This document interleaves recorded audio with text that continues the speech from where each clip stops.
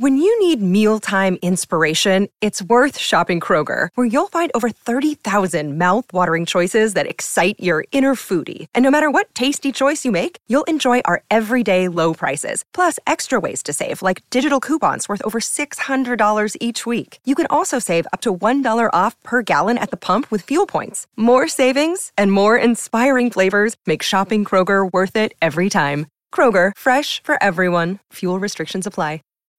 When you need mealtime inspiration, it's worth shopping Kroger, where you'll find over 30,000 mouth-watering choices that excite your inner foodie. And no matter what tasty choice you make, you'll enjoy our everyday low prices, plus extra ways to save, like digital coupons worth over $600 each week. You can also save up to $1 off per gallon at the pump with fuel points. More savings and more inspiring flavors make shopping Kroger worth it every time. Kroger, fresh for everyone. Fuel restrictions apply. Knife Talk is sponsored by Even Heat, the manufacturers of the finest heat treating ovens available. Find your next oven at evenheat-kiln.com.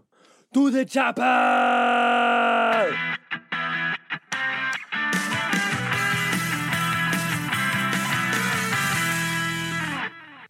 Good morning, good afternoon, good evening. Whenever you're listening to us, this is Knife Talk. I'm Marco Malmasi here with Jeff Fader of Fader Knives and Craig Lockwood of Chop Knives. This is where we talk about knives. We answer questions. We give each other fritz, as Jeff would say. And we most of all just kind of try to have a good time. So let's kick it off with the last week. How's last week been for you guys? Sorry I couldn't be here last episode. My internet connection sucked, but we got that fixed. Well, it's good now. You got that fixed. That's the best part. We're all good.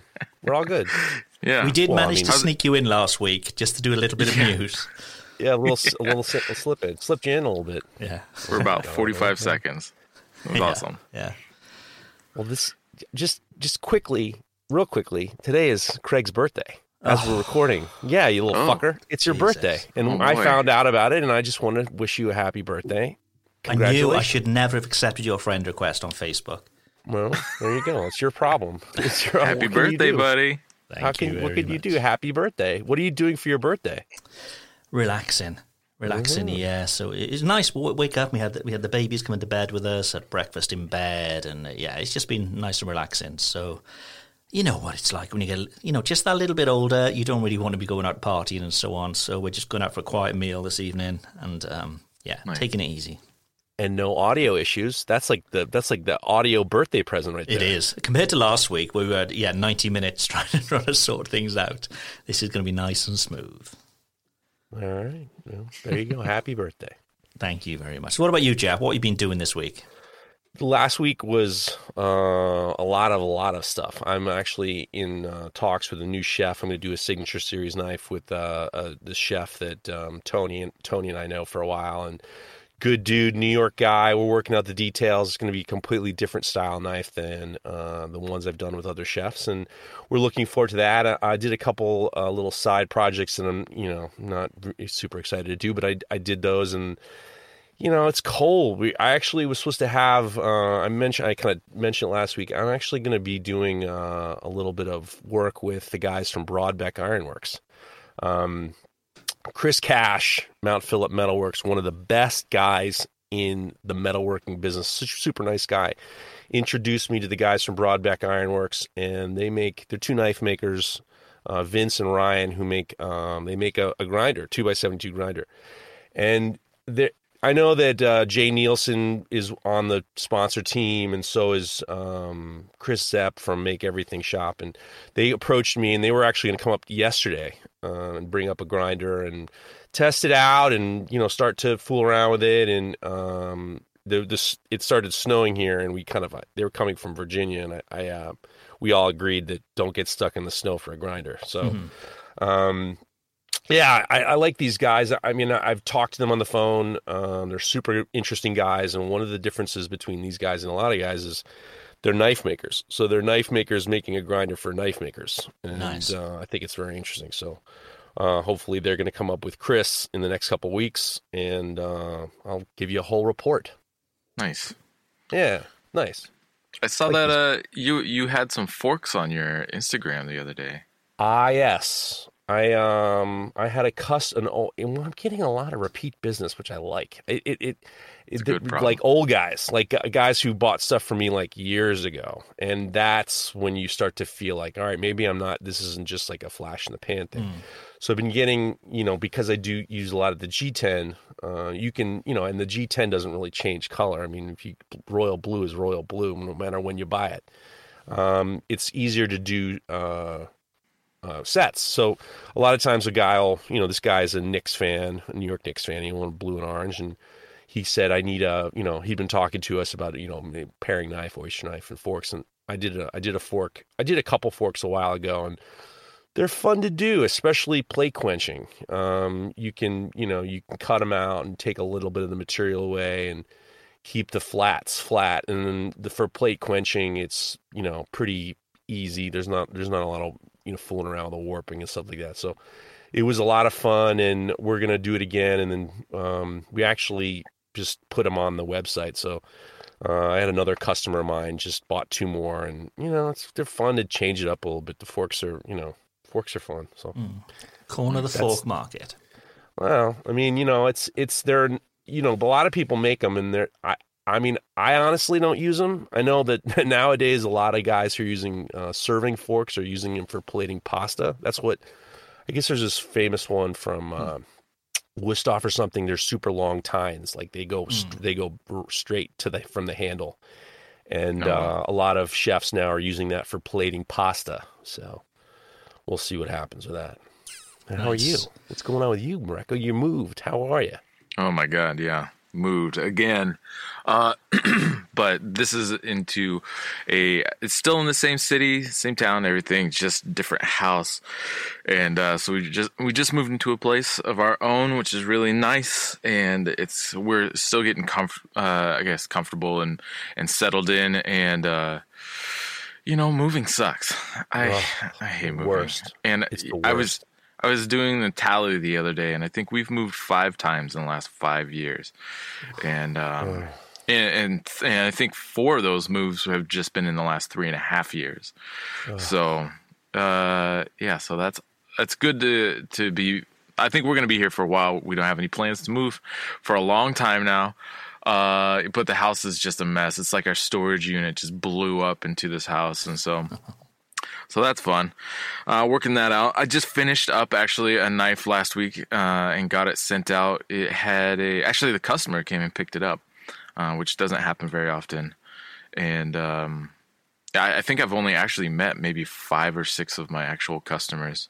Anyhow, it was a really neat build. It had elk antler as a spacer in the handle, and as a Japanese cowboy handle, and then the body of the handle was spalted maple burl. Actually did kind of like a follow along on my Instagram stories, and it's in my highlights now, of how I kind of approached the sculpting for that. And so I was really happy with how that came together.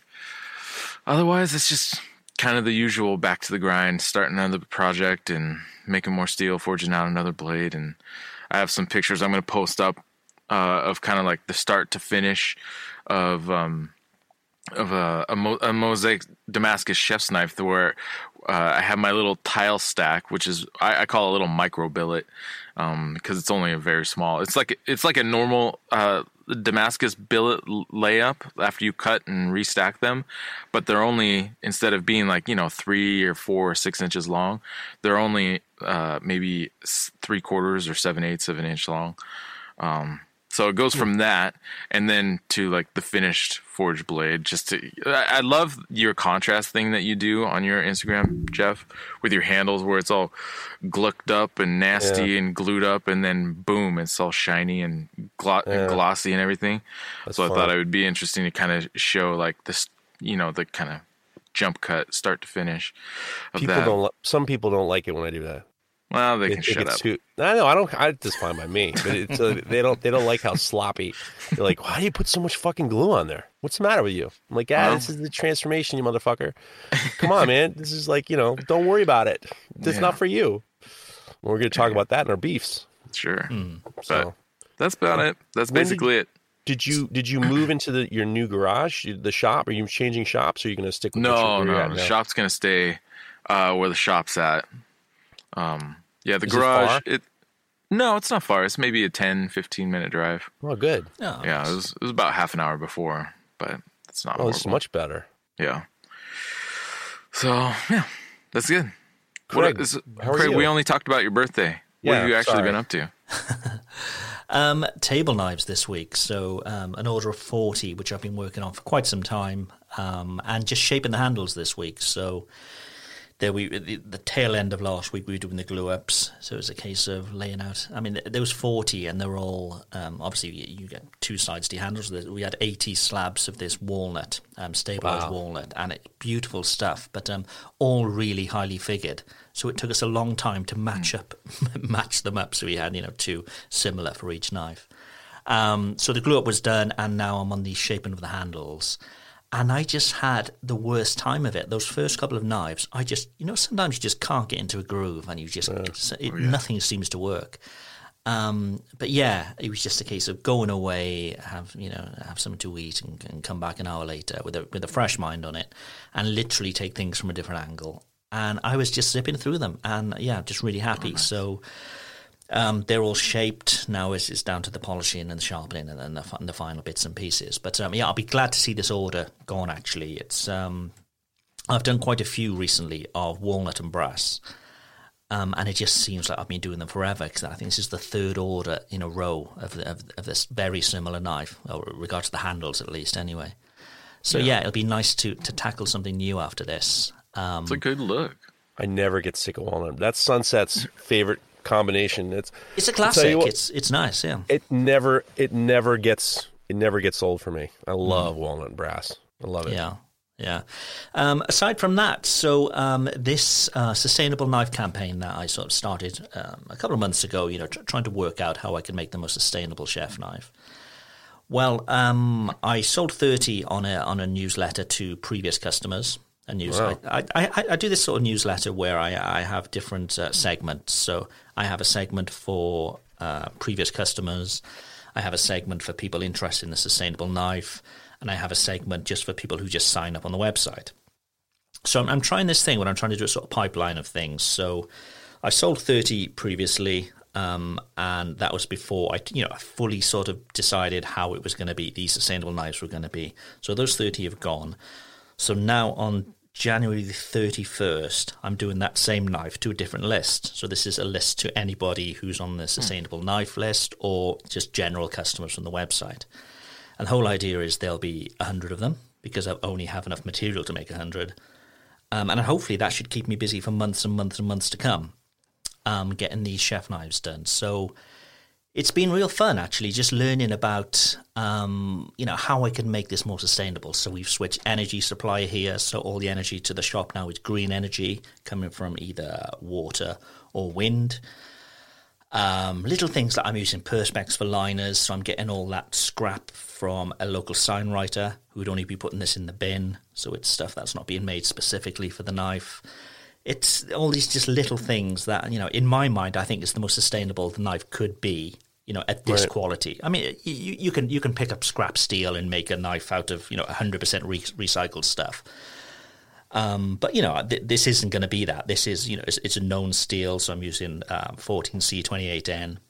After speaking to Sandvik, I found out that they're nearly 80% recycled anyway at the plant, which is really nice. So yeah, there's lots of facts and figures which I'll be sort of sharing over the next few weeks until these are launched.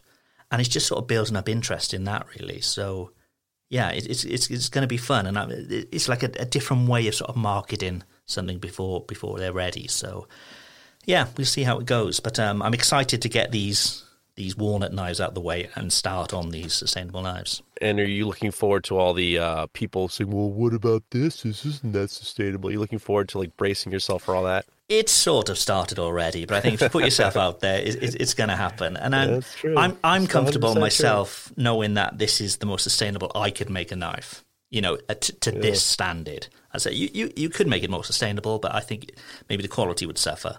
So this is, the best quality that I could possibly do in the most sustainable way that I could. So I'm quite happy with the choices I've made. speaking of which, shout out to Jimmy DiResta and the Making It podcast. This reminds me of that. On their last episode, I think it's called Capital Letters Pivot. They gave us a little bit of a shout out. They're a great podcast, a maker podcast, and they were talking about knife making.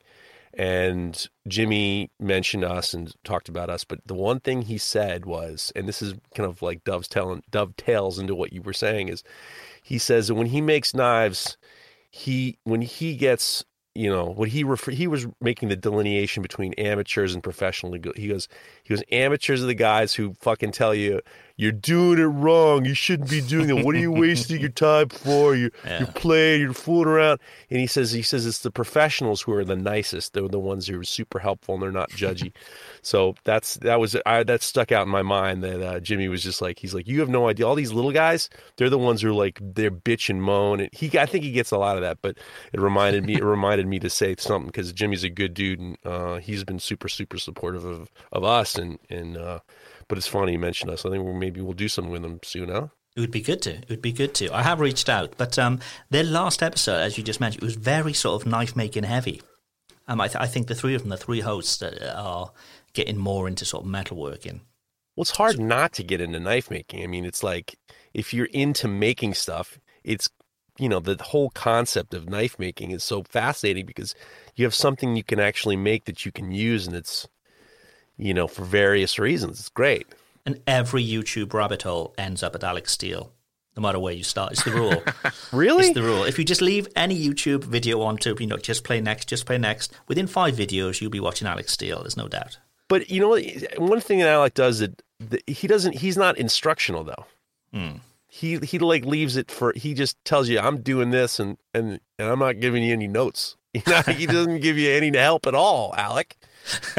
You know what I'm saying? Like, Jeremy from Simple Little Life and all these other guys, they'll tell you what they started with, but not Alec, boy. He's gonna put his glasses on, be a big smile, put his notes slow-mo and flames. He's gonna put his notes in his pocket and say, yo, fuck yourself. You figure it out for yourself. God bless Alex Steele. So that's what we've been up to. Let's see if we've got any news.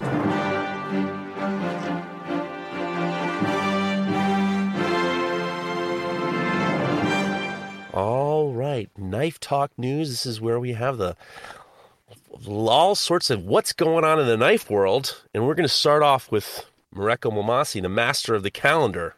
What's going on in the world? Well, I mean, you're the only one who knows what the hell's going on. Every time you're not here and I have to figure out what I leave your calendar in the back of the truck and I'm like, hey, something's going on. So you got it in front of you. I never have it in front of me.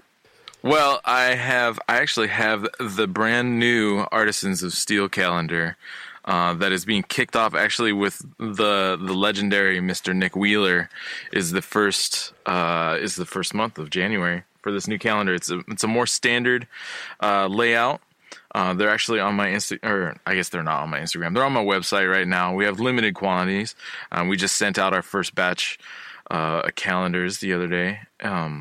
But coming up on the calendar, actually this week, starting Tuesday, is SHOT Show from the 21st to the 24th. And then following that, on Friday and Saturday, is the Las Vegas Custom Knife Show in Las Vegas, Nevada. Yeah. And that's basically what's happening for this, what is it, the second to last week of the month. So there's not much else happening this month. And then outside of the calendar, I just want to say, I don't know if we've really talked about it right on the show, but, Australia basically is on fire, and it's really heartbreaking to see, I see all kinds of stuff on my Instagram feed. They've lost innumerable animals to the brush fires, and also human lives as well. And Kevin Room, who is a custom knife maker down in Australia, he's actually doing an auction. And unfortunately, it just, as we're recording, it's ending today on Sunday. But it's going to benefit a family who's it was a husband-wife family, and the wife was pregnant, and the husband is a firefighter, and he was lost in the fires. And so I just want to give a shout out to Kevin. For his support to his countrymen, and my heart goes out to the wife who lost her husband, because I can't imagine how hard that is. I'm under the impression that it started to rain, and I think isn't it slowly being taken care of? I'm not 100% sure. But with that said, shout out to Steve Pellegrino. He put one of his knives up for auction, and the money went to that too. I talk to Mert every so often. Mert Tansu. I've been talking to him and texting. I text in the mornings and stuff like that. And he was just very much along the lines of we're going to get through this, and I think that there's a lot of we're going to get through this, and it's as you said. I mean, what's more to say? It's terrible. It's rough. Terrible. And sadly, it's going to be more and more common, I think. It's, what can we do? It's a difficult one. But yeah, heart goes out to anybody affected by any of those fires out there. All these fires, especially in California, like the fire season up in Northern California, it's getting longer, and it's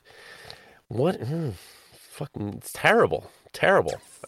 I have friends in San Francisco who can smell the fires that are up in Northern California. It's crazy. There you go. Not good at all. Not good. Sad, sad.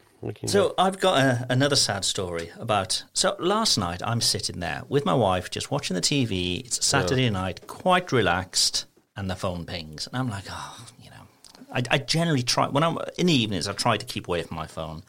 But what we were watching was garbage, and I picked up my phone. And it was one of our listeners, messaged Knife Talk Podcast on Instagram, our account.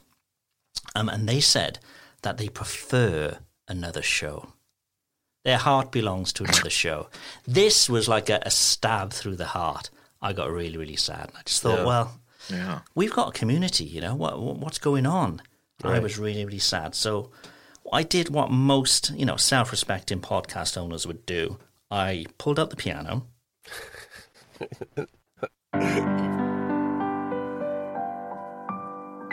And I thought, right, let's write a little song about this. We had a message this week from one of our flock that made us feel really low. Dominic Schwab admitted to us he prefers another show. Now we're not ones to bitch and moan and to publicly throw our rattle, but we'll fight for a flock whatever it takes, even a custody battle. Mert and Kev from that other show, we respect what you're doing, but stealing our listeners and making them smile could lead us all to ruin. So Dominic Schwab, if we're breaking up, it better be worth all the trouble. 'Cause the Aussie show is fun for a while, but really, really, really does it make you smile? And Dominic Schwab, are you listening today? We promise to be better and we'll listen all day. And Dominic Schwab and the Aussie crew, it's not us, it's you.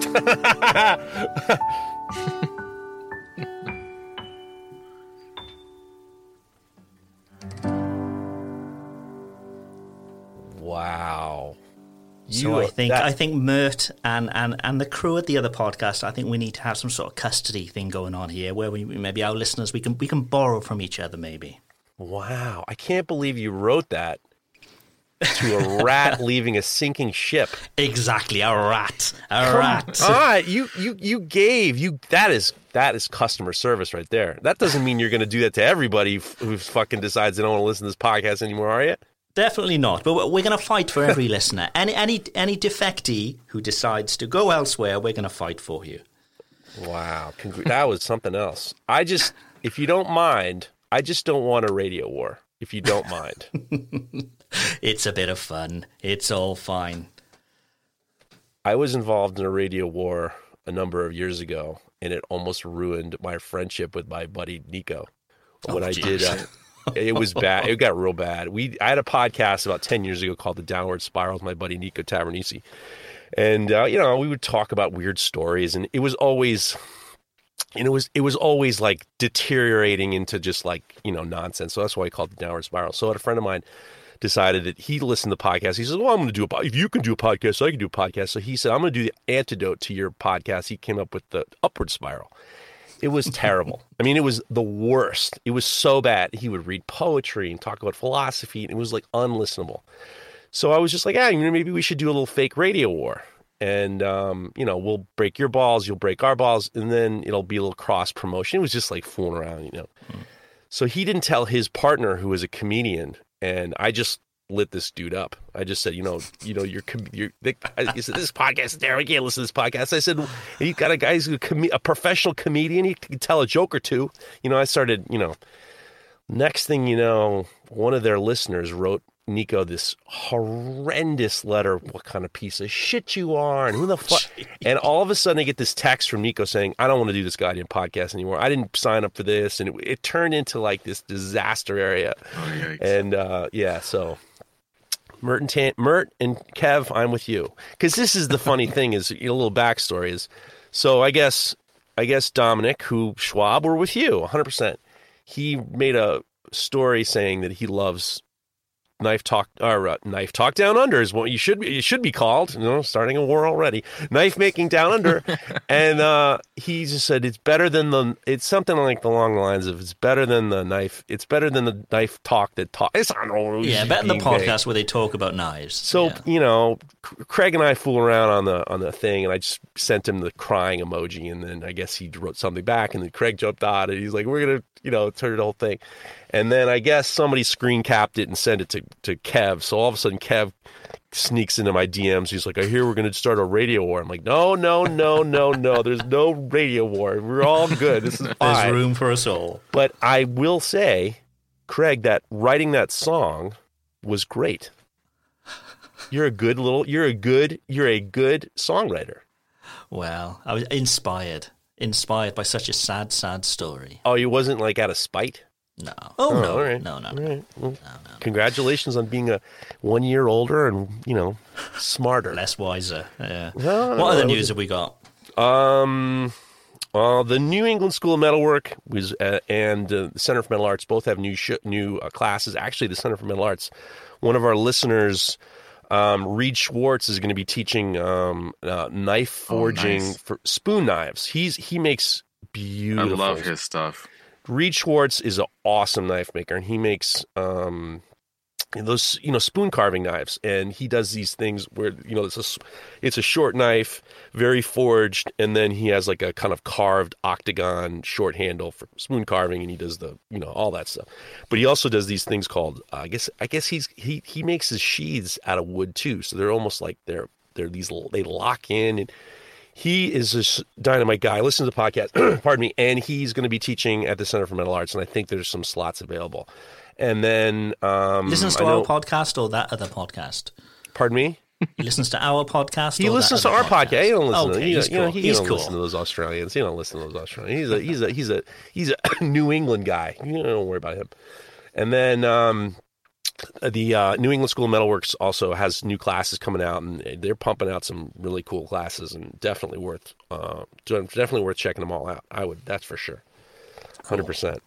And what's that? NewEnglandSchoolOfMetal.com, is it? Where would they find something like that? You can follow them on Instagram, New England School of Metalwork and the Center for Metal Arts. Both are on Instagram. But I know that they just posted some pictures of some of our listeners. I know Drek Metalworks, and then one of our other guys are taking classes with Nick, and pardon me, I'm still getting over this goddamn flu, and it's just great to seeing them, making it happen. Cool. And in funsy news, this is weird funsy news. I guess that's what you call it, funsy news. I got sent this by Sean McKesney, Noah Vachon, Jeremy Spake. They sent me this story that was big in the news. I mean, I'm sure you guys even saw it. Everyone was posting it. A man requests trial by combat with Japanese swords to settle a custody battle with his ex-wife. All right. This is in Des Moines. A Kansas man has asked an Iowa court to grant his motion for trial by combat, so he can meet his ex-wife and her attorney, quote, on the field of battle, where he will rend their souls from their corporal bodies. David Ostrom, 40, of Kansas, claims in the court documents that his ex-wife, Bridget, 38, has destroyed him legally. He asked the Iowa District Court in Shelby County to give him 12 weeks lead time in order to source or forge a katana or wakizashi sword. And then he says, to this day, trial by combat has never been explicitly banned or restricted. It is a right of the United States. Ostrom argues that the court records, adding that it was used as recently as 1880 in British courts. When reached on by phone, Ostrom told the Des Moines Register that he got the idea after learning about a 2000. Let's just keep going here. Ostrom said the motion stemmed from his frustration with his ex-wife's attorney. I think I've met Mr. Hudson's absurdity with my own absurdity. I think that they're all basically... So Ostrom said he plans to request the same mediation tactic for any other disputes that may arise in court, and he added that his ex-wife can choose her attorney as her champion or stand-in fighter. Yeah, so this guy has decided that his life has been ruined, and he wants revenge by chopping up his wife with a sword or her attorney. What do you think about this, guys? What a crazy world we live in. I hope we don't have to start doing this with our listeners who defect to other podcasts, that we need some sort of custody battle with Japanese swords. Let's just keep singing songs, Craig. And in regards to this, just keep writing songs. No need for hostilities. Oh, can you imagine? This guy's obviously got beef with the lawyers and stuff, which is fair enough. But Japanese swords, that's just crazy. Well, the funny thing is it's very and everyone says this guy's crazy. It's very clear that this is not his first bad idea. I think we're dealing with people who make poor judgments on a regular basis. This is not his first poor judgment. I mean, some of these people, they watch. I am convinced you all watch too much. I'm blaming everybody. You're all watching too many violent movies. You're watching too much TV, and you're coming up with these fantasies that are horrendous. I could not imagine taking something and hurting somebody with such a vicious way. You're gonna go hit somebody with a sword, a lawyer with a sword that you don't really know. That's crazy. I can imagine the psychological trauma that you'd have by causing vicious violence. Just, this guy makes bad decisions. He obviously was not a very good husband, because he couldn't have been the best husband and then come up with this out of the end. Right? Yeah. I mean, who comes up with that thing? Why would you even think? And this is the same kind of guys who say, you don't have to pay your taxes, and I know that this is... They come up with these cockamamie ideas thinking that I've outsmarted them all now, and now they're making jokes about this dude. And now all the knife guys are just like, hey, maybe we can be in business and sell this guy a couple swords. Get the fuck out of here. It's annoying. It's a stupid... this guy makes bad decisions. People make bad decisions. Well, it's crazy. He sounds like the kind of person who's like, I wish I could... It was legal to kill my wife, basically, is what he's trying to say. Basically, he's trying to go about it the most legal way he thinks he can come up with by getting a judge to approve it. It doesn't make sense. It sounds like some stupid. really bad straight-to-TV film that was made in the early 90s.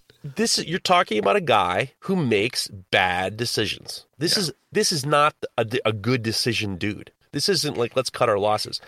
I'm willing to kill my wife or her lawyer. How could you live like that? And how could you think that that's a good idea? Why even go about this guy makes bad decisions, and he watches too much TV. Fucking Kansas guy with a Japanese sword. What the fuck's the matter with you? Why don't you go fishing or something? Live your life. Why do some yoga? Jesus. I mean, am I wrong? Don't you think you need a better hot yoga? He needs do some fucking hot yoga. You know what? That's what this guy should do. Here's what I would do if I was this guy. Fucking start over from scratch. Get yourself in good shape. Get yourself a new girlfriend. Change your mind. Change your attitude, and show revenge by living a good life. And seethe. There we go. Just seethe. All right, there you go. That's it. There we go. Moving on. Combat Abrasives make the world's best abrasive belts for knife makers. Available in any size and at unbelievable prices. Go take a look at combatabrasives.com and get 15% off with the promo code KNIFETALK15. Do it now! Knife Talk 15. 15% off anything at Combat Abrasives. So go take a look at combatabrasives.com. Now, one thing you're going to need abrasives for is our build-along, which we've been sort of talking about over the last few weeks, but haven't really got into anything. So I think this should be our first week of a build-along. I've been giving this lots of thought of how can we get, complete newcomers to, to come and build knives, and how can we get, experienced knife makers involved as well. So I thought let's start with something simple. So this first week we'll talk about how you design knives, how you go about getting your shape and all the rest of it. So we've got a new sponsor, and they're called knifeprint.com. And I've talked about how I design knives in the past. I use basically a 2D CAD program. So it's a program where you can plot the shape of the knife, and then you can print it out to paper or whatever you want to print it out to, and transfer that to steel and cut around it and all the rest of it. But KnifePrint have this great service, so you can do all that. You can go online, you can design your knife, and it's super, super simple. So I've actually made a video over the last couple of days, which will be live today. The date you hear this is Monday. That'll be live on my YouTube, showing how I've designed this knife, which we can use for the build-along. There's a link in the description. There'll also be a link in this podcast description. Go into knifeprint.com, and what that will do, it will open up KnifePrint with a copy of the knife that I've designed.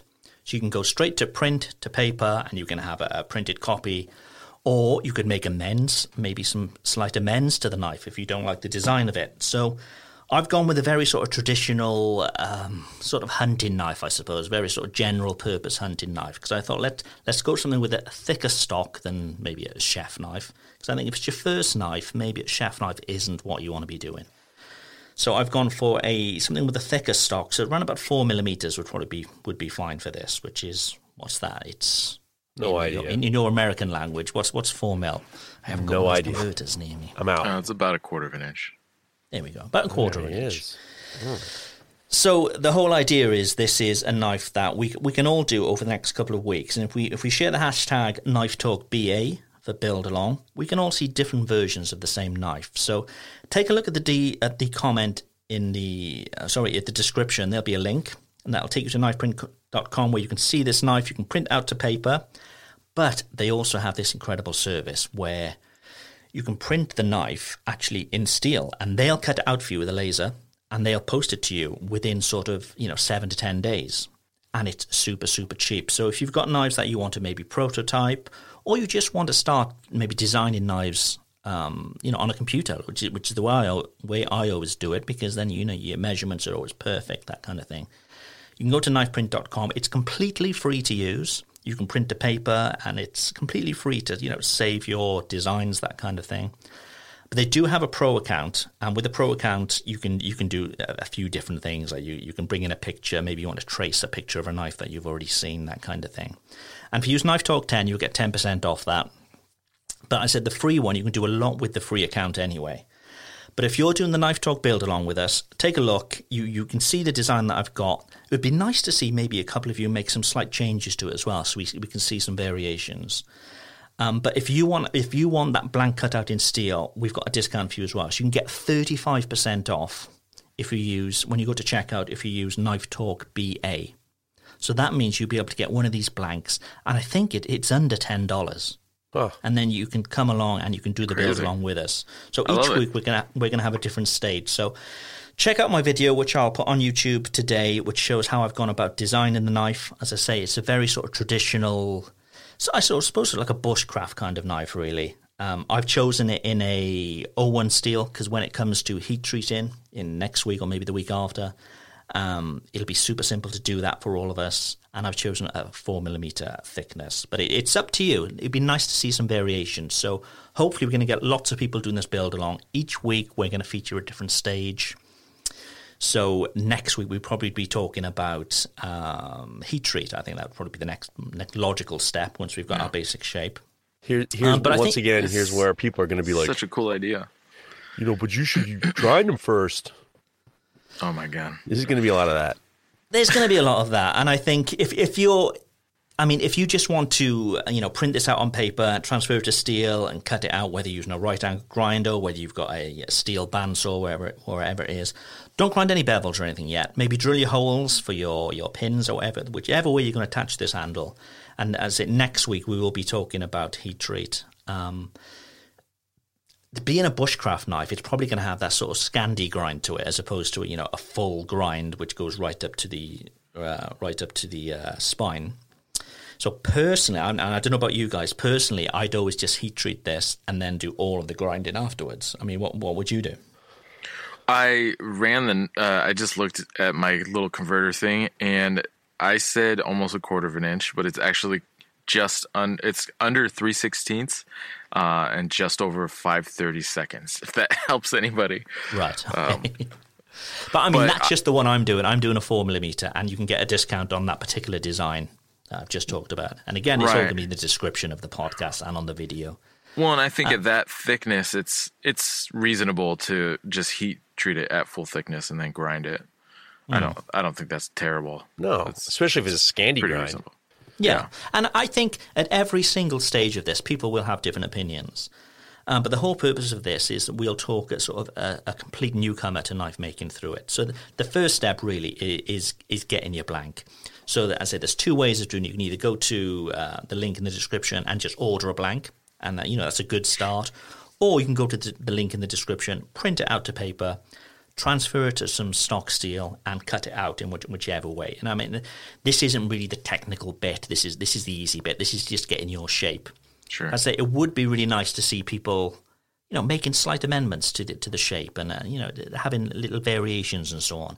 And you can do that in Knife Print, and you can save it as your own template and as your own default and so on. So go and take a look. I originally learned about Knife Print because the very first grinder I bought was probably 4 or 5 years ago. The first 2x72 rather, and it was built in Greece by this guy. And I know a lot of people have got this grinder, but this is actually his son. His son set up Knife Print, so he's doing a computer science degree, and he was just like, well, what can I make? And also, my dad's got this big workshop. How could I use the two together and make some money? So he set up Knife Print. It's a really nice, cool program to go online and just design. There's loads and loads of helpful videos to show. If you've never done it before, if you've never used like a CAD program before, you don't need to install anything. It's all in the browser. Super, super simple. And they've got so they're based in Greece. So if you're in Europe and you order one of the blanks, it'll come directly from them. But if you're in the US, they've also got a partner over there. So they're laser cutting blanks out in the US as well. So it'll be posted from there. So it's a super fast service. Super cool. Yeah, so go check them out at knifeprint.com. And it's going to be really good to start seeing stuff appearing on social networks with Knife Talk BA as a hashtag. And it'd just be really cool to see you guys build along with us. And hopefully, within a few weeks, we'll all have these cool knives, these bushcraft knives. It sounds like a really interesting opportunity it sounds like what you're basically doing is a remote knife making course. So, if somebody like myself, I don't have the room in my shop really to invite people in and teach them a course on knife making, but it could be a way that you say, all right, you're going to go here, you're going to print out this knife, and then you provide kind of a video tutorial and walk people through, which is basically what you're doing, right? Yeah, so I'm going to do a video each week, and this first week is all about the design. Why I've chosen this specific design and how I go about that. So whether you're doing the build along or not, if you've never used any sort of 2D CAD program, this is a really handy way to get into it. It's super, super simple. Yeah, are you going to wear your Knife Talk T-shirt while you build it? I see this YouTube video being on par with all the great beginner Knife Talk videos. I hope that you're going to be wearing your Knife Talk T-shirt. I'm not. It's already been recorded. Plain black all the way. Plain black. Oh, you didn't do it shirtless? maybe next week. once the weather warms up a little bit. Does that cost extra? You gotta sing a song. There needs to be, here we are building a knife together, you fuckers, you little bastards. Here Bring we a little go. piano into the workshop. Yeah, I don't think so. No. All right. Well, I think this is great. Congratulations. No, I don't think It's so, time somehow. to print your fucking knife today, because you stupid bastard.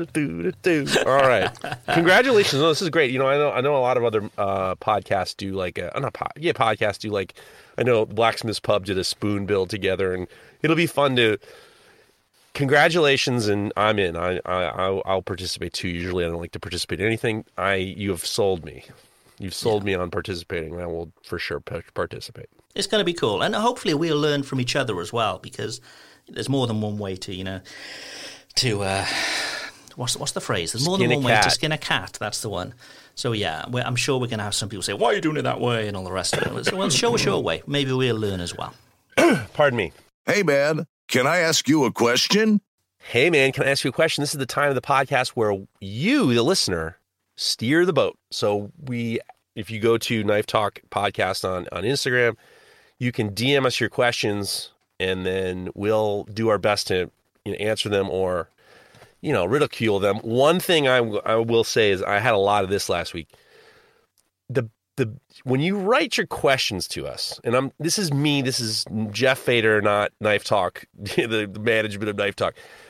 You tried before you press send, reading it out loud and seeing if it makes sense, because I've gotten a few questions and I ended up having edited them, which is not a big deal, but some of them are just like, well, I thought you understood. And I said, what are you talking about? What do you mean?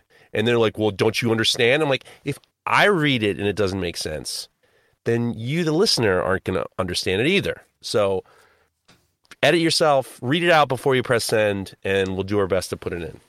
So being a dick, there I am. So first question comes from Kyle Pastrell. This one is for Mareko for sure.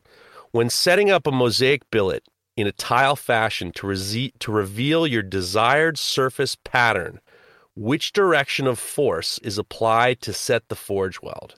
And then he writes underneath, he said, Salem Straub recently showed how he sets up his tiles with a 30-degree angle cut, so they all line up, and I can't figure out which way they would need to be pressed so the welds would stick. So what he's talking about is, so say you forge out your mosaic bar, you have it now in, say, a 3/4 inch by 1.5 inch cross-sectional dimension, and it's however long.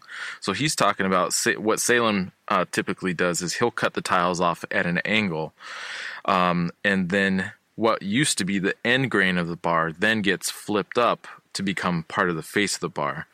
So each one of the tiles that are cut at an angle overlap each other just a little bit. Basically, it's a lap weld, I think is in blacksmithing, they call that. And then you usually at least tack them, if not wrap the entire joint with some sort of weld. And the trick with that is prep. You got to get them super clean and as high, you don't have to really go past 220, but as high of a finish as you can get, the better, because the cleaner those surfaces are when they come together and they actually get under heat and pressure, the easier they will weld together. So you don't really want to, finish things out at 36 grit or something like that. And then when it comes to what direction to put the force, once you get the billet laid out together, it's going to essentially replicate a bar, except for it's been cut into several tiles and then the pattern revealed on the face. So you kind of just gently massage the steel. Now, something that people often do is they'll add sacrificial steel. So that means they'll actually on the top and bottom of the newly created billet, they'll add mild steel. And that acts as a brace to kind of help hold things together and keep things where they should be, so that as you're forging, they don't just start falling apart and coming apart. That especially the first time I ever did a mosaic tile weld, that was exactly what I did. And and then what you do is you just go back and you just grind the mild steel off, and then underneath you have, ideally, as everything has gone perfectly, you have very clean mosaic Damascus welds. And Yeah. So, but again, you want to definitely thoroughly bring it up to temperature, up to like welding temperature, which is around like 2,000 degrees, and you want to let it soak for a few minutes, like 2 or 3, 5 minutes, something like that. Doesn't have to be forever, before gently squishing it. And when I say especially if you're using a hydraulic press, maybe that's a 1/16 of an inch or an 1/8 of an inch compression. I would err on the 1/16 of an inch side, because like I say, you want to just kind of massage it, at least those first couple rounds, because that's where things can easily just get torn right back apart. So you might even be able, if you have a good clean hammer face, and you're not only have good clean hand hammer face, but are good at hitting with your hand hammer, because it's easy to hit off and catch an edge or something with your hammer. And if you're doing that, you don't want to do this, but you could kind of tap it around and set it by hand in a way. Now, the way that I've started doing my Mosaic Damascus billets, like I was describing earlier, is I make a micro billet, and I cut them, the pieces of the Mosaic billet, so that they stack up like a normal Damascus restack. But the problem is, or not the problem is, but what the difference is that they're, instead of, again, like 3 inches, being 3-inch long pieces, they're only about 7/8 or 3/4 of an inch. And so I stack them up 4 or 5 high, and then I have my little micro billet, and then I slowly and gently, and the weld joints are flat. And I do clean them up to a pretty good high finish. I usually take those to about 120. But it wouldn't hurt to just jump one more belt to 220.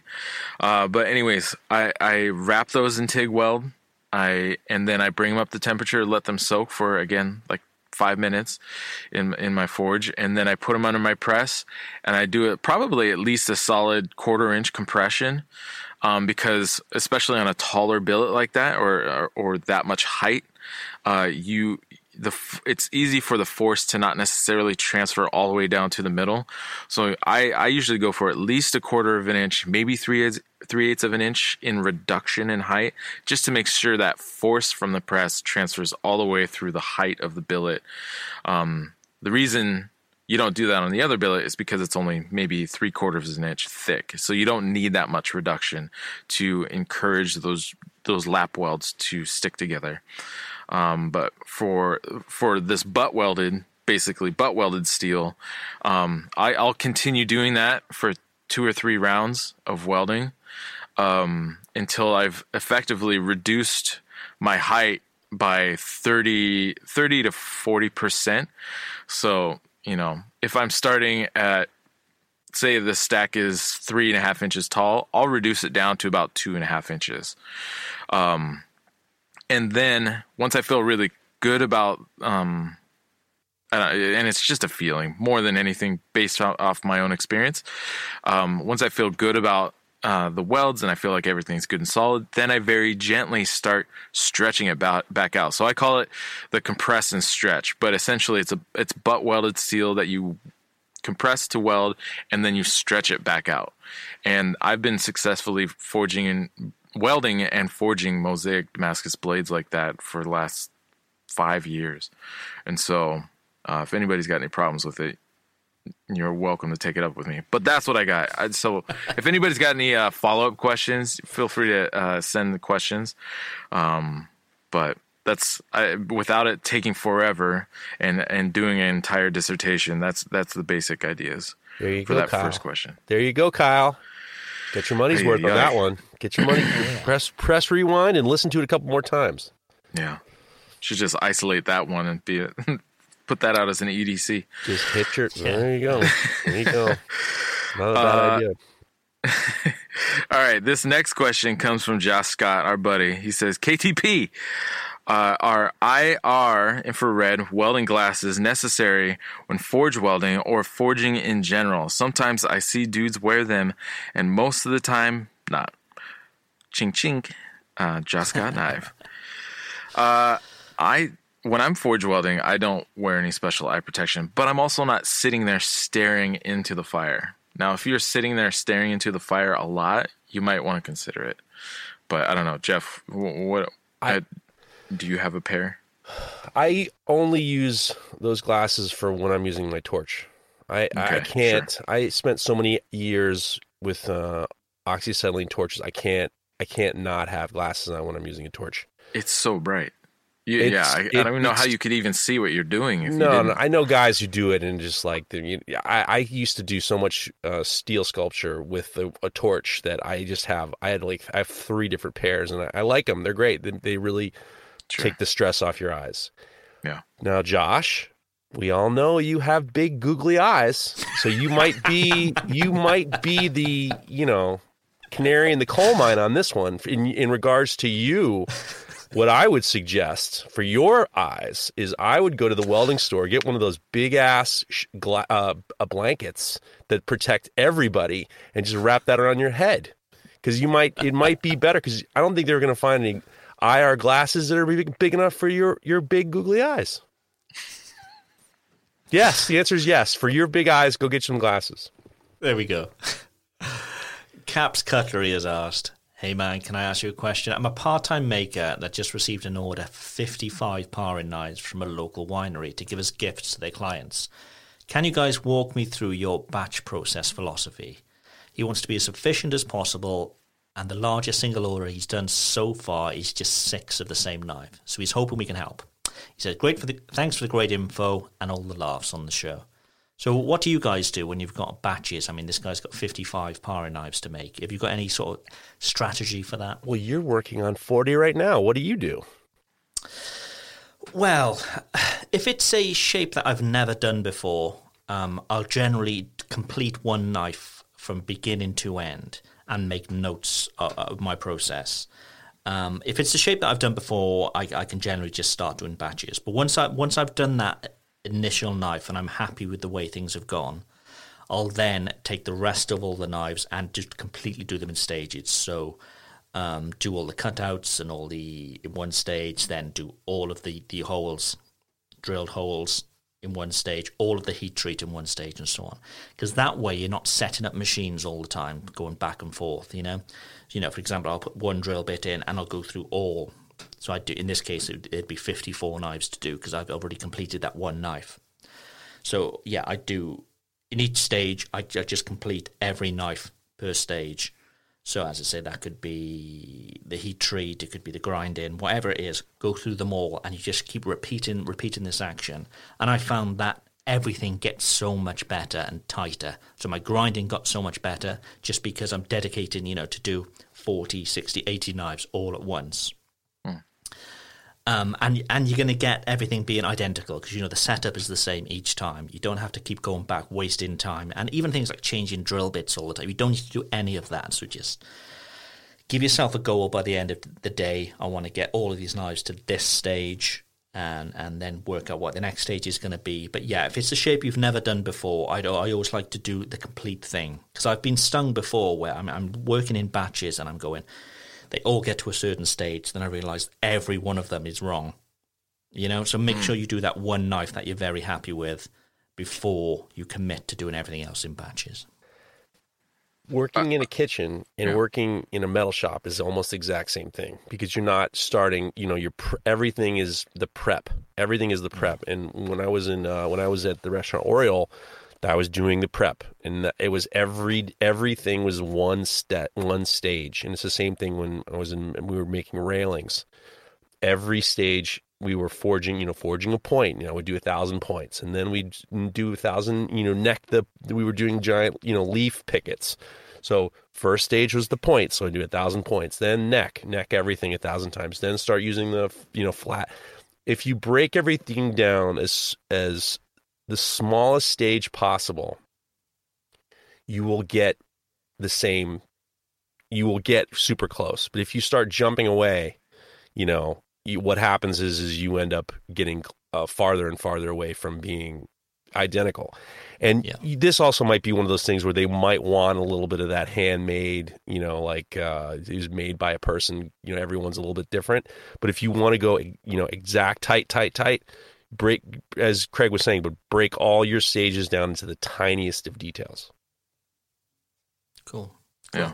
What about you, Mareko? Do you do many sort of big sets, or is it always just one-offs? I mean, most of my custom stuff is all I focus one at a time. I found before I used to do batches, but but those were, especially when I first started out, those were knives that were going to retailers, so they didn't really have any specific design elements that I need to be following or that's been requested by a customer. But once I started taking more and more customer requests, I found that I had to slow down and just focus on one at a time. Otherwise, it was easy to forget where I was at or get distracted by something else or whatever, forget about a knife in the acid or whatever. But this, when I did the Smith & Bard set, it started as a 10 knife set. Or batch of knives, and then I focused on just 5. And for me, it was about try to identify the bottlenecks where things are really going to slow down. And for me, a major one is heat treat, just because of the time it takes for tempering and how much space there is in my oven to do the whole hardening and tempering process. So that's when we just pared it down to 5. And also I know my own body physiologically, and I know that it especially the finish grinding work and the handle sculpting work was going to be really hard on me. And I knew that I really couldn't do more than 5 really at one time. Otherwise it's just way too much standing at the grinder for me, and it destroys my body. So that was another thing that really helped me, like, inform me on how to break it up. But otherwise there are things that are not as hard on the body. Cutting out profiles, drilling a hole. Like, I just did everything all at once. But once it came to those other things that require more time or take a larger toll, that's when I started breaking it up into smaller batches from there. You made a very good point about the heat treating, and this is one thing that Cap Cutlery be very, very, efficiency is super important, but like when it comes to the heat treatment, don't put 10 knives in and expect your heat treating on them all to be. I broke it down to the point where I was like, all right, this week I'm going to be heat treating this pile, and I'm going to do, three knives per session, just because every time you open that door, the temperature changes. So when you get to the last one, it isn't going to be as hot as the first one. So you might have irregularity. So I think when you start to do 10 at a time, unless you have a system down, the heat treating and the tempering, you can shove everything in, and the tempering isn't as big of a deal. You can put like 10 or 15 in at a time. But when it comes to that heat treating, I think that's one of the big things that people don't realize is if you're trying to be as efficient as possible, but if you just shove too many knives in there, your oil is going to get too hot, or you're going to lose heat on that last knife, or it's not going to be the same results. And that's the one thing I would be very, very take your time on. And it's not worth the fooling around with, because you can't, if you screw up the heat treatment, the whole problem is a problem. Yeah. So if you're doing oil quenching, what you can do is split that into batches, so you're not always using the same oil. And again, plate quenching, get a bunch of plates, so you're not just heating up all the time. You just put fresh plates in. But yeah, Jeff's right. As soon as you start opening that door, you're going to lose a lot of heat. So I generally do about sort of 7 maximum at once. Huh.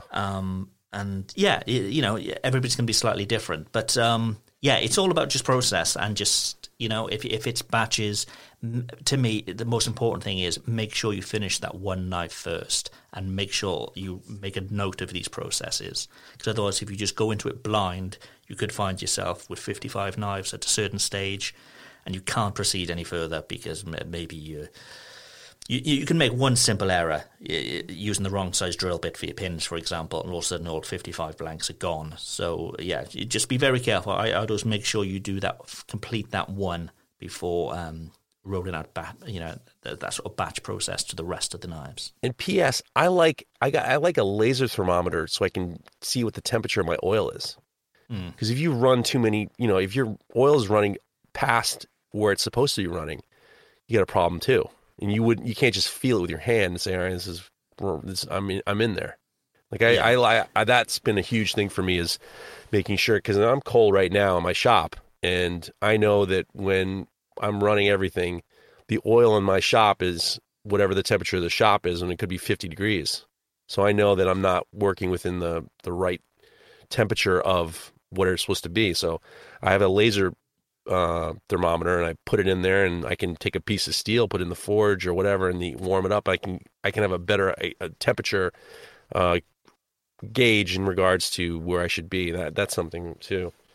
Yeah, and a bit of a tip with that as well, actually, is if you're using one of those laser thermometers, make sure you're not doing it in bright light, because that oil will just reflect and you won't get an accurate reading. So make sure it's pretty dark so that the reflection is at a minimum, and you get more of an accurate sort of reading on that as well. And you know what? Cap cutlery, when you're making these, you're probably going to need some sandpaper.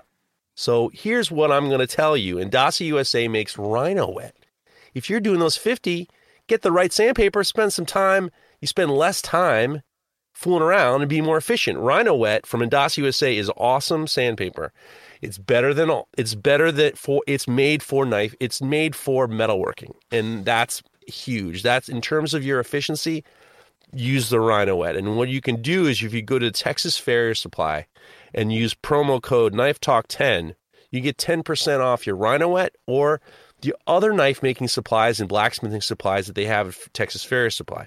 My suggestion is if you say, oh, I don't know, you guys talk about the Rhino Wet all the time, go get yourself a pack of 220 Rhino Wet and tell me what you think. It's dynamite stuff. I don't know anybody who says that this stuff sucks. It's great. And Indasi USA makes great products. They also have other things. They have really great masking tape, believe it or not. This tape they sent me for like pinstriping is incredible. And they make other stuff. They're great. And Texas Farrier supplied Knife Talk 10. Yeah. Yeah. And and Jeff just said it, but basically it's going to save you money and save you time with Rhino Wet. The three of us use it, and go get it, Texas Farrier Supply. All right, this next question comes from Northern Edge Custom Blades. It says, hey man, wondering if you've ever added a Hamon to 1084. I have a customer asking for a shelf knife with a Hamon. I think he meant chef knife. I don't know what a shelf knife is. That's for your fucking shelf. You got to edit yourselves, because I'm not smart about reading off. No, you're fine, guys. You got. I'll read whatever. I'm wrong, Burgundy, and I'll read basically anything you put in front of me. All right. Well, I'm gonna remember that next time I put the questions. I'm gonna throw a couple of Grammys your way. I'm sure you will. I have a customer asking for a chef knife with a Hamon, and I'm looking for some tips and tricks. Thanks. What do you guys got? I don't fuck with Hamons. I've never done a Hamon. I've done a couple of them, and I'm just like, I'm not ready. I don't need this in my life. It's too much. Yeah, so it comes down for the 1084. I have 1084 that has a low manganese content. Manganese is one of the alloying elements that you find in a lot of steels, and mostly, especially in quote-unquote higher quantities, it helps make the knife more easily hardenable. That's just why steels like 1080 and 1075 and 1084 and Crewforge V and a lot of steels are very heat treating friendly. It's because you have a very wide range within to quench that knife. Now, that makes it easier to harden a knife, but it makes it harder to create a Hamon, because a Hamon relies on a shallower hardening steel, basically the lack of that manganese content. And 1084, a lot of these chemical compositions in these steels, they vary quite a lot. They have kind of like a buffer zone for a lot of them, that because different manufacturers are basically making the same recipe. But when you go from one mill to another, they do things just a little different. It's not going to be exactly the same. And so they have a range within which they can, each of the different elements in the steel can land within to be considered a certain type of steel, like 1084. The 1084 I have has a lower manganese content, and I very easily can get a Hamon in it. But it really ultimately comes down to who made or what the chemical composition of that 1084 is. And you might get to the point where you can where you heat treat it and you try to create a hamon, and no hamon is going to happen because it just has too much manganese, and it doesn't create an opportunity for that hamon to happen. And that's why, there's some 1075 out there you can get a wicked hamon in, and others that you can't, and it's just because there are different quantities of these alloying elements in the steel. So I would really try to figure out who got whoever you bought that steel from. They should be able to give you a chemical composition of that steel. Also, though, ultimately, a W2, a 1095, those are shallower hardening steels. Even W1, which you can readily get from like online metals, you'll have to forge it down, usually from like a round stock, but you can forge a knife out of that. All of those are shallow hardening steels that are much easier to develop a hamon with. There you go. Boom. Not going to get a better answer than that. No, sir. No, sir. Gabe Jensen 09er asked, what do you do when you fuck up an order multiple times? You cry. You fix it. You don't send the fuck up. You fix it. I actually have a wall of all my big fuck ups, and I'm getting to the point now where I like them. Like, I'm working on a knife now that I'm just like, I'm kind of on the fence about, and I'm thinking, oh, if it doesn't work out the way I want it to, it's going to look great on my wall. I actually have, I actually, the biggest fuck up I ever had was, I think it was last year. I was doing a knife with very light curly maple and a red liner, and I was using red epoxy. And I actually, what happened was my holes were too big for the pins, or the holes were too big for the Corby bolts, and the red was leaking through to the outside edge of the Corby bolts, and because the wood was so blonde, it was just staining the wood, and it was like I had to do that knife handle over 4 times.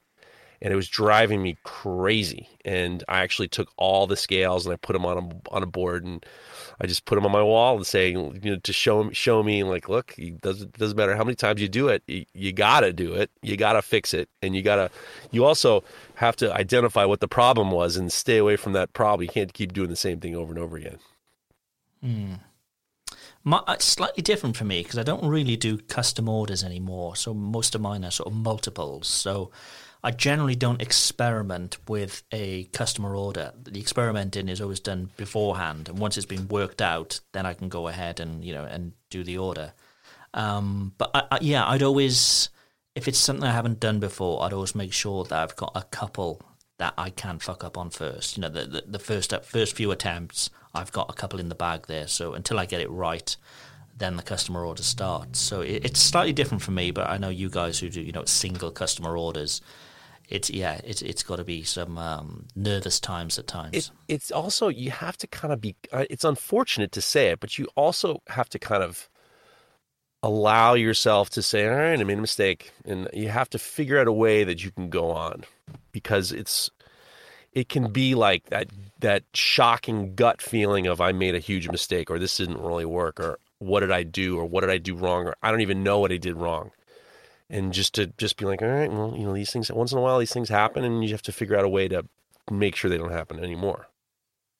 Yeah, Craig, I would say you're smarter than me, because I have a tendency to experiment on my actual builds as I'm doing them, which is not, I would not recommend that for anybody.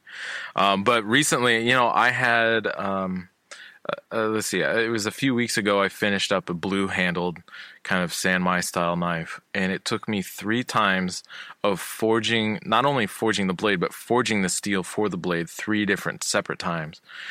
So what would have normally taken maybe a week or a week and a half ended up taking 3 weeks to build one knife, because I kept screwing up on the pattern and the steel, and I wasn't hitting the aesthetic that the customer was really wanting for their build. But like Jeff said at the beginning, like you don't send it out. You just gotta kind of, you either need to figure it out and fix it and get it right, or recognize that maybe you've overextended yourself and you're trying to do something that you can't actually do. which I've had. It's hard to admit to yourself, but I've definitely had to do that and talk to a customer about, other possible routes to go or changes to make to the design. So it is something that's more within my grasp, I guess. So there you go. It's the nature of the beast, I think. Yeah. If you're doing something custom, you're going to come across some headaches, surely, yeah. And, a little bit of hardships would make you a better... If everything was easy all the time, I mean, where would be the excitement? So you need a little bit of peril in your life, right? No? gold stars for days. Less peril? Less peril? Is that you guys like less peril? I don't mind a little peril. Once in a while, it's peril time. Living on the edge. Yeah. So to Shall speak. we move on from questions to tips? All right, do it. Hey, you know what you should do? All right, this is the part of the show where we ask for your tips and advice. And so we're going to kick it off actually right here with Benjamin. Jammencocker? No, Benjamin. No. Oh, Benjamin. Jamin Cocker. That's the best misread ever. Oh, Benjamin Cocker. Oh, you poor bastard. I'm sorry. I'm dyslexic. I'm illiterate. Benjamin. That's Benjamin.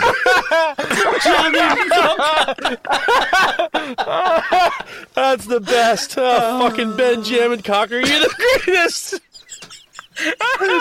That's almost as good as fucking... That's better than fucking KLB. Gooch.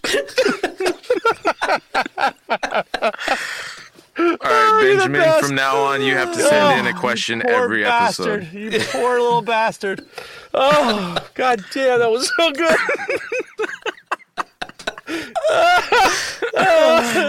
You poor fucker, you.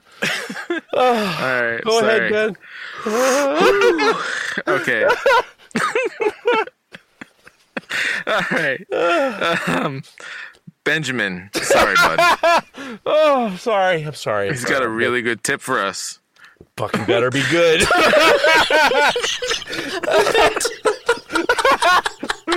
Better be good. Oh, Jamin Cocker's got a little tip. Oh, gee.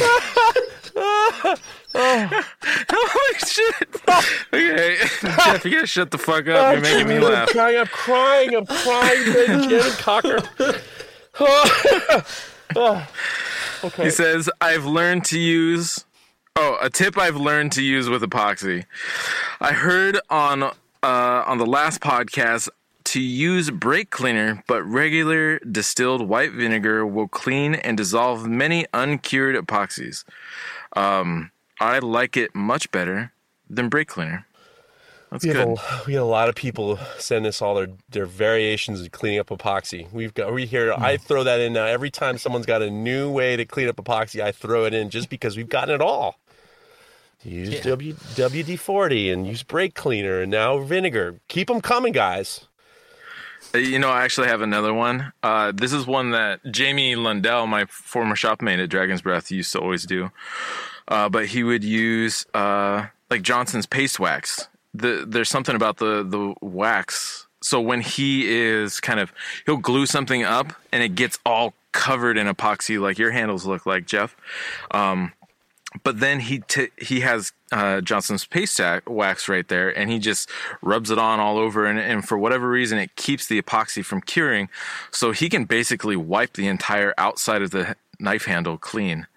And then, so there's no schmutz all over the outside.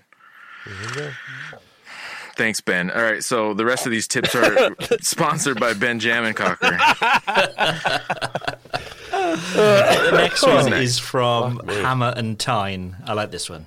You know what you should do? A lot of makers use toaster ovens for tempering, but they are notorious for fluctuating in temperature, which can easily cause a blade to be over-tempered. So he fills a small cake pan or tray with sand and preheats the oven for enough time to completely heat the sand up.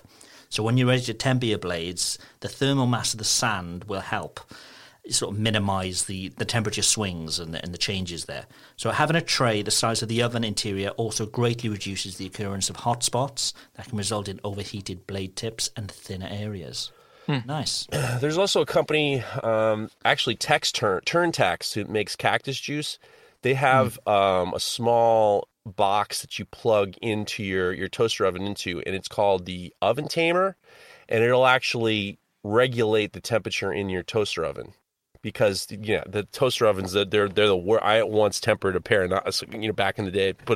You think you turn into 400 degrees. Those motherfuckers came out like purple and blue. Yeah. The temper was just like, I was like, that ain't right. So yeah, they turn on, and then the sensor in those toaster ovens are just super, super slow, and it's like on or off. So you can get, some people make these machines. I know Turntex makes them, and you plug it in, and then it'll regulate you to a small, very, very fast level. But I like that idea of, the sand to kind of slow down the heat. I would imagine you probably have to run it for a while, because it always overshoots. It's not going to just sail into 400 degrees. It's going to probably overshoot by a mile. And then it'll take a while to kind of like come back down. Mm-hmm.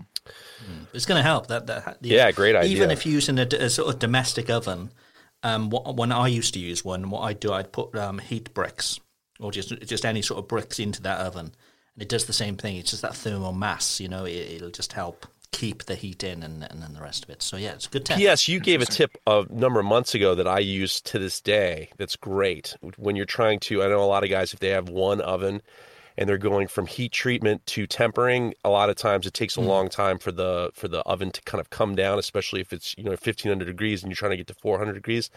And a lot of times these ovens will overshoot because of all that residual heat in the bricks. And you, Craig, said to put a couple fire bricks in the oven to absorb some of in the hot oven to absorb some of that heat. And boy, it works great. That is such a great way to cool your oven down, so you can start to temper. Yeah. Just put the bricks in, and then after a while you pull them out. The bricks are hot, and then your oven's cooler. Do you close it up when you do that? No, I keep the door. I keep them open. I keep the doors open, just to kind of like help diffuse some of that heat. But I put 2 fire bricks in, and it just came down really, really quick. Sure. Yeah. It just sucks the heat out. Yeah. Okay, the next one comes from Diamond Metalworks. Here's a little tip/opinion for new makers always asking about things that they should avoid to be great. Avoid hitting hardened metal against each other. Avoid slipping your arm into a bandsaw, drilling a hole in your hand, burning down your shop. But allow yourself to fail on a few projects. You will learn so much more. Thanks for the great entertainment. So there you go. Don't burn your shop down. That's a good tip. Yeah.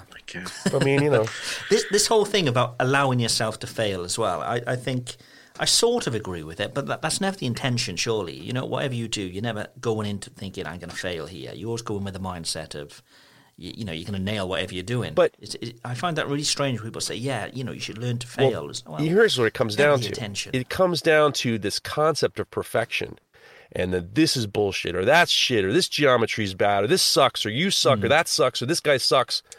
And we've created this super, super brave, no room for error community.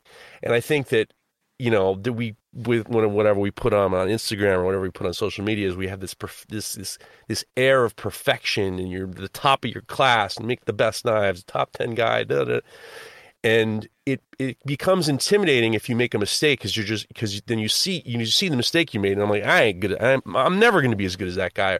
I think that there's this, you have to like weigh the perfection versus human error, and kind of like relieve yourself a little bit. You know what I mean?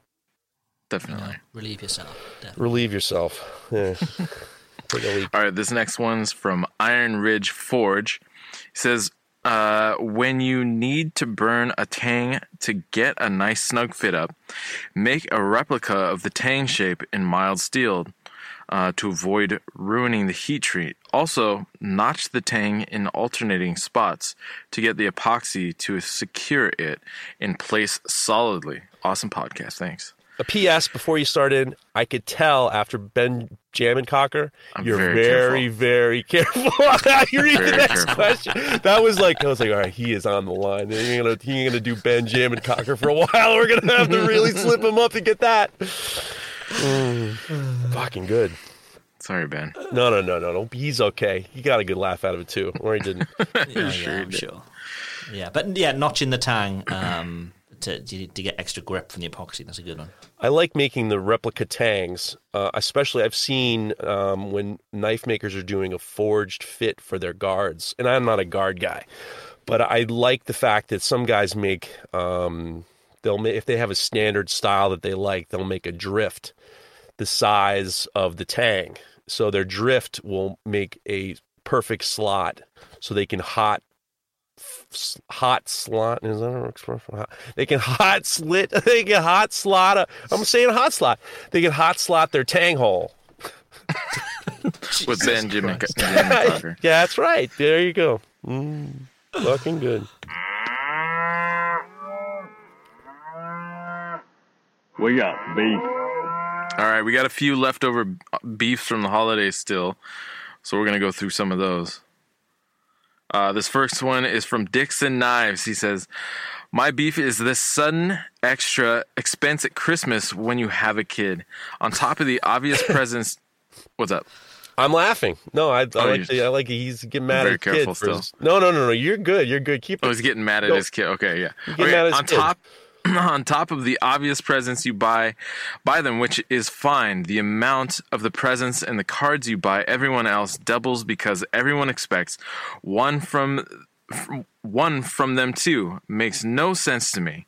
My daughter only 1.5. Sorry, Jesus, I can't read anymore. My daughter's only 1.5 and is already spending my money. Love the pod. Yeah. Merry Christmas, cuties. Right. XOXO. Jeez, Dixon Knives. You want to have twins? Yeah. Poor Dixon Knives. Poor Dixon Knives. Yeah, it's tough, man. It's tough. Now, this next beef might have been my favorite beef. It just came in. This is Running Man Ford. She's a good dude, really good guy out in California, awesome knife maker. My beef is when you offer a discount to a customer and then that customer tells a friend that he should get the same discount. So when the friend hits me up and asks for the same discount, I grit my teeth and say, okay, fine. But then that asshole doesn't buy anything and he ghosts me. Oh my God. You're telling everybody about the discount you could have had. I fucking love this beef because it is so true. They'll some of these guys, they think, they hear something, they hear a discount and then they tell their friends. I love this beef. This is a very unique beef, but I hate the fact that this dude did that. And then the worst part is he fucking oinked you for the beef. He oinked you for the discount and then he fucked off. God damn. Community Showcase. Yeah, that's right, baby. We're going to give a little bit of love to people out in the universe that you should be following. So, what do you got, Craig? I'm going to go for our greatest listener. His head may have been turned slightly, but I think we've won him back. I'm pretty sure. So it's Dominic Schwab of Schwab's Custom Knives. What I think is particularly apt, actually, because this week we're starting our build along, and they are sort of bushcraft knives, sort of hunting knives, that kind of thing. And that's what Dominic does very well. So go take a look at Schwab's_custom_knives, and maybe send him a message, tell him why Knife Talk should be his favourite podcast. Don't let him watch his DMs blow up. Yeah, let him listen to whatever the hell he wants to, for God's sakes. Nope. Fight for every listener. All right, fight. You heard it. You heard it here first. Except for you're gonna have to sing a song to Benjamin Jammencocker because he might need to be brought back. He's gonna be on Knife Talk. I hope you like jamming too. he's gonna be like, fuck this podcast. They're making fun of my name. I want to listen to that Knife Talk Down Under. That's what I'm calling your podcast, Mert. Knife Talk Down Under. We should make T-shirts. T-shirts. Yeah. All right. So this week I want to give some community love to Touch Knives. It is a father and son duo who unfortunately now is just a son, Eric Touch. His father actually just passed away recently. But the knives, you should go follow them on Instagram. It's spelled TUCH Knives. They do really incredible, really beautiful work, especially the file work on their kind of like monosteel scales and liners. They do all this wild sculpting and fullering through the steel. It's really beautiful. and they're based out of Portland, Oregon. They're right up here in the Northwest. So, yeah, just go give them a follow, give them some love. And yeah, there's really inspiring, like I said, really inspiring, very clean stuff on here. I would like to give a smack and tickle to Mattia_Bladesmith. Mattia, Mattia_Bladesmith. He's an amazing knife maker. Awesome knife maker. He's in Italy. He makes beautiful forged knives, does Damascus. He does it. He's a beautiful blacksmith. Great guy. Except anytime I cook and I post anything to my stories, he slips into my DMs and tells me how I'm calling it something that's not. And the funny thing is the reason why he wasn't going to be my community showcase until I looked at his Instagram page and his profile. He says, knife maker, father, and it says food maniac. And then I thought, you know what? He's saying he's a food maniac and he's behaving like a food maniac. He everything I make, he says, oh, that's this or that's that. And I'm like, no, that's this. And he goes, we'll go back and forth a little bit. And I'm kind of, be honest with you, I'm a little tired of it.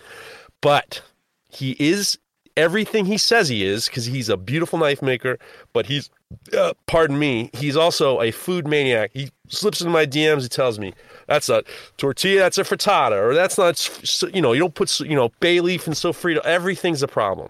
So I'm sending you peace and love, Mattia. I'm going to give you a little Italian, and if you keep it up and I meet you, a schiaffi in faccia, which means a slap in the face. So I'm giving you a little slap in the face. I'm giving you the love, though, because you're an awesome knife maker. You're a good dude. This is funsy stuff, so we're having a good time. So go follow Mattia, and if he follows you, see if he'll criticize the food that you make. See, maybe he'll tell you what you're doing wrong, too. So I'm with you, Mattia. I'm with you. This is all fun and games. We got beef. Okay, this is time for our Are you beefs. going to do what I think you're going to do? Go ahead. Go ahead. My beef. Shall I go first? Yeah. My beef is Dominic Schwab. I love every episode, every system you're putting them in, every system. All right. Get a lot of your Ruined time. my Saturday this. night. My Saturday night. So there I am sitting on the sofa, nice and calm. We're watching just crappy TV, relaxing, ready to fall asleep. Phone pings, and it's Dominic bloody Schwab, who has now become my favourite listener, by the way. But for that 10 minutes, Dominic, you got my blood pumping. So, yeah, my beef is Dominic Schwab and people telling us that we're not the best. It's not acceptable. It's not acceptable. Dominic, he's gotten in your head. He's been in 3 different segments. Yep. Wow. It's the Dominic show. We got to win him back. We've got to win him back. Put him in the beefs. Might not win him back. I don't know. You might have to write him another song. It was a 10-minute beef. It was just 10 minutes, and I was thinking, okay. Then I realised we need to win him back. There you go. What have you got, I love What's that you your did beef? that. It's funny. My beef this week is people who think they're so fucking smart.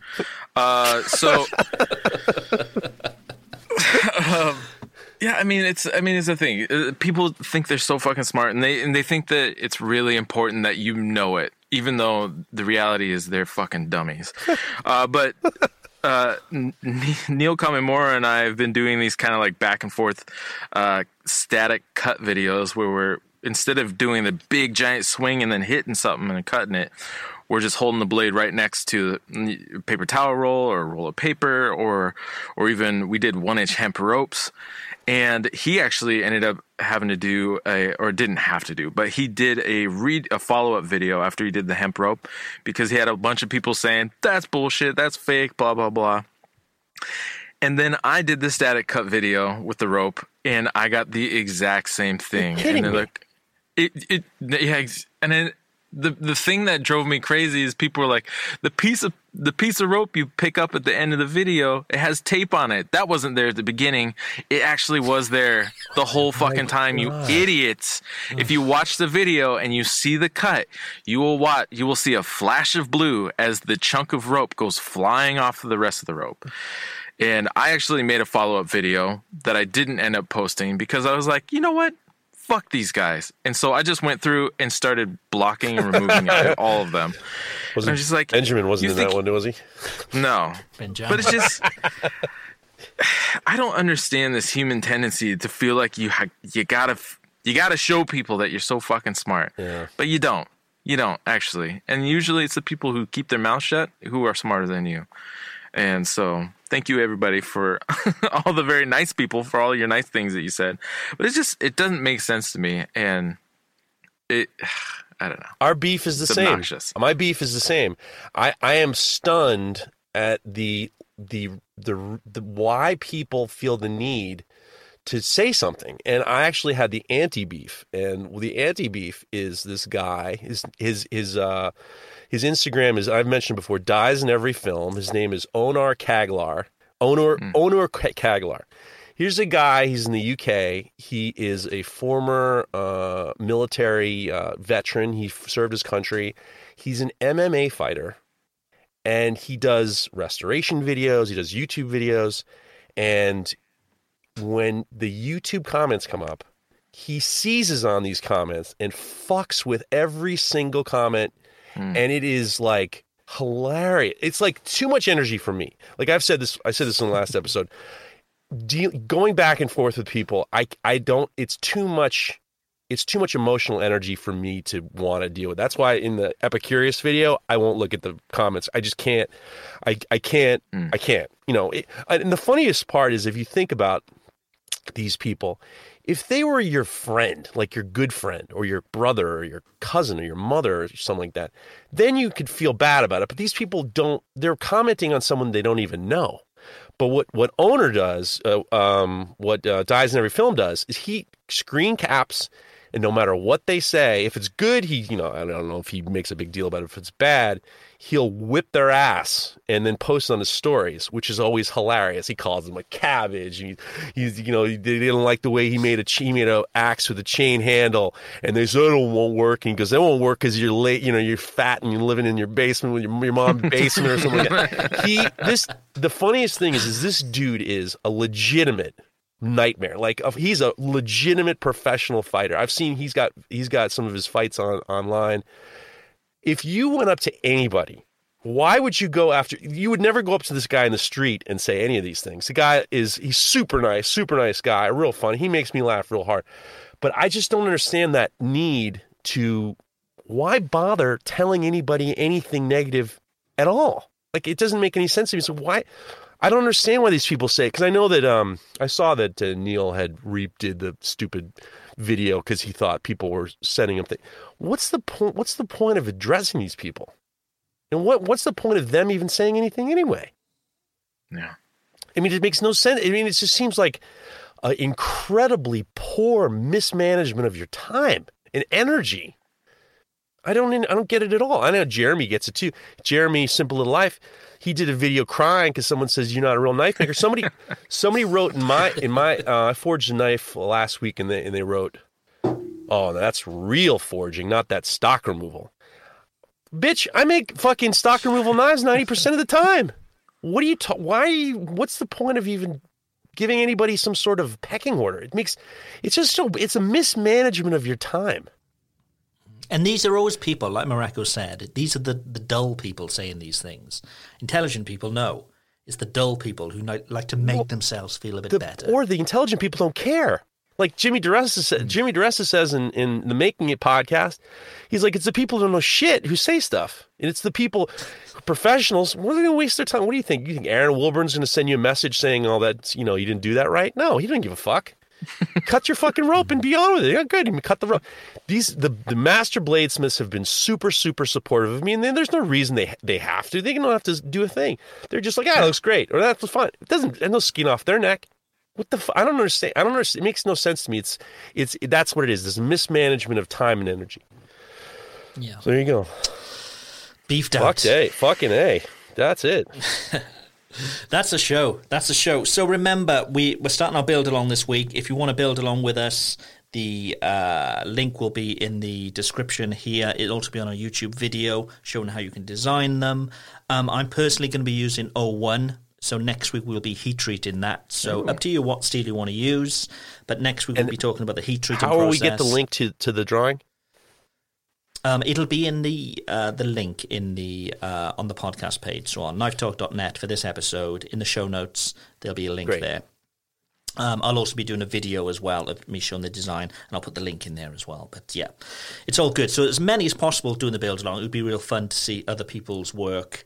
And if you've got any tips, how you made things a little bit better, just let us know. We'd be keen to share all that kind of stuff. And that's it. I think we've had a good show. Happy birthday, Craig. Happy birthday, old man. Many thanks.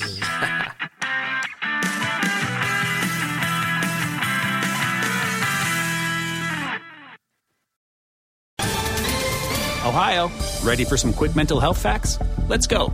Nearly 2 million Ohioans live with a mental health condition. In the U.S., more than 50% of people will be diagnosed with a mental illness in their lifetime. Depression is a leading cause of disability worldwide.